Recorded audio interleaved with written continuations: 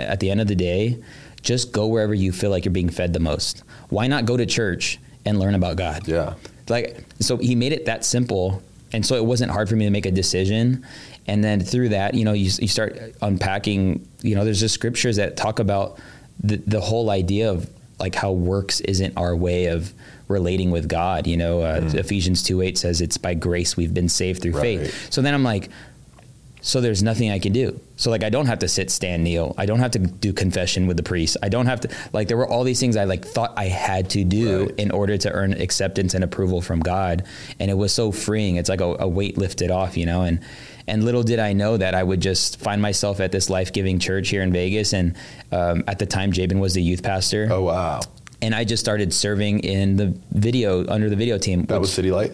This was the Church LV. Okay, Church LV. Or Church at South Las Vegas at the time. Before Jabin started his own. Yeah, right. Okay. And so Jabin's the youth pastor. Sean Cannell is the marketing director. Oh, wow. Yeah. No way. And so I just started serving, and like, you know, they making church news, and I'm serving here and there. And then you know, over the course of relationship, I then meet Amanda, who actually went to the same high school as me, but, you know, she was attending that church, and then we started dating, and I got married quick because I realized that like you live differently when you live biblically. Yes. That's a bar. It's huge. Yeah.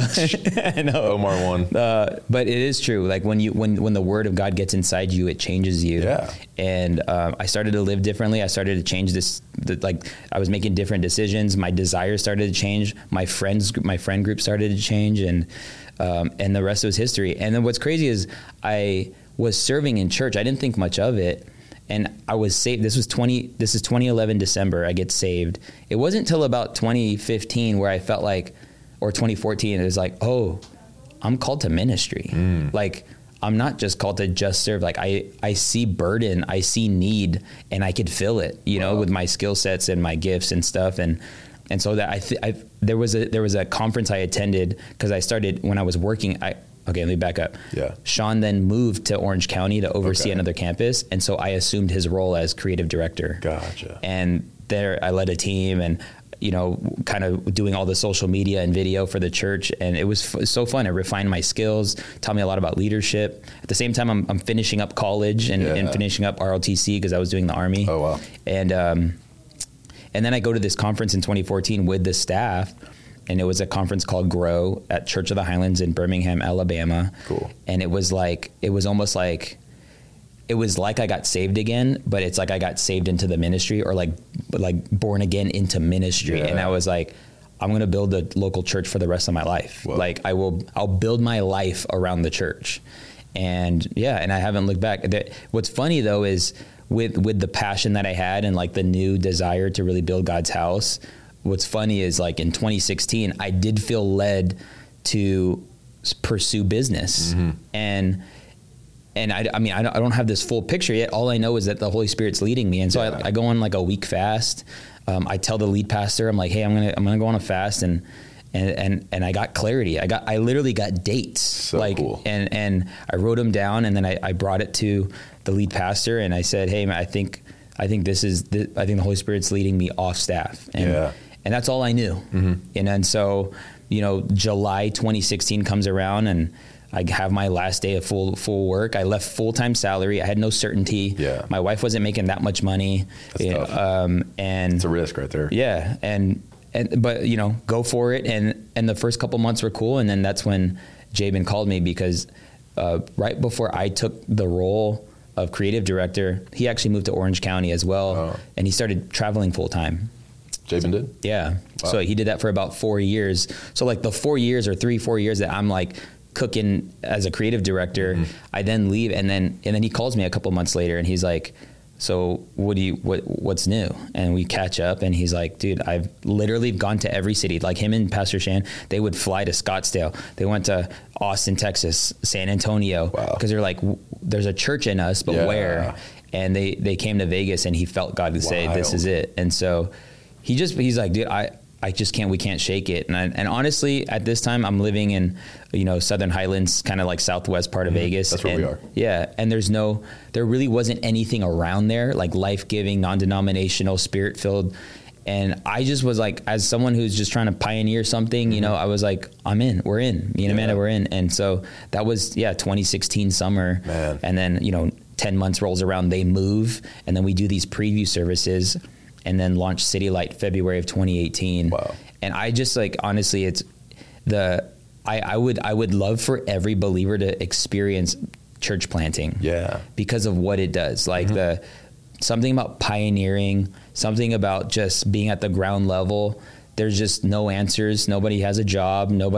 It actually, like, the way I think is honestly, I attribute a lot of that to the early season of City Light, because I don't have time during the week to like do things. Right. But what's crazy is I was in full-time ministry. I was working 40 plus hours a week in an office, and like we were throwing conferences and doing stuff like that. I had to be more effective with my time with one day than I could with 5-6 days working at the previous church that I was at. And it taught me so much about being effective, being effective at my systems and my processes and my communication.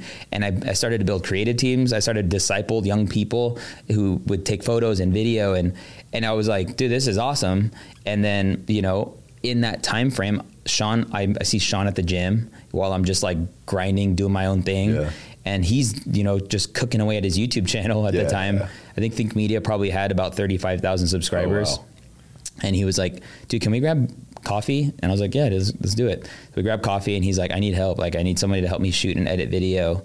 And that just started that process at Think Media. And, fast forward, it's just like, it's been cool to see the brand really grow. Huge company, like they're, like 18 plus W2 employees, wow. 2.5 million subscribers. I think helping people. Yeah, like lots of people. I appreciate that, because it's you get in a bubble when you create content. Like I don't leave a 5 mile radius during the week. Totally. It isn't till I go to like a conference and people are like, "Dude, you've changed my life." Yeah. Dude, our business is complete, and you realize like, okay, like it's work. The social media's work. Yes. Well, dude, to tie it back from there, because going back to our original topic of like, hey, I want to show the world that Christians are awesome, like, and they can be great people. They can be badass. They can cover ground, help people, make changes, be warriors. And what you said about social media at City Light, so many people out there, including Christians, they'll take social media and anything that's kind of technology related, and they'll diminish it and say, that's the enemy. That's progress. It's going to make everything evil. Sure. How cool is it to take technology, which I feel, God put everything that is in existence for a reason, and He's given us our intuition. If we're inventing things like social media, right, it can be used for God's good. 100. And you're showing that, and you're using it and changing, frankly, my perception of social media, because I was one of those people for a while that was like, anything technology related, I'm out. Because a lot of people in the wealthy community here, they see a guy like Ryan Pineda and they say, wow, how do you motivate yourself to be so disciplined with your schedule and your time and your efficiency? What you said about you had to turn a week's worth of work around in one day and learn how to make that happen. You don't make that happen if you don't have a higher purpose that you're tuned into. Right. And usually it does take that risk initially of the step of faith of, okay, I feel called, I'm going to step out on my job and take a risk. Next thing you know, you see that you're helping people. You see that you're filling a void in the world and doing the greater good. And next thing you know, you get superpowers like time management.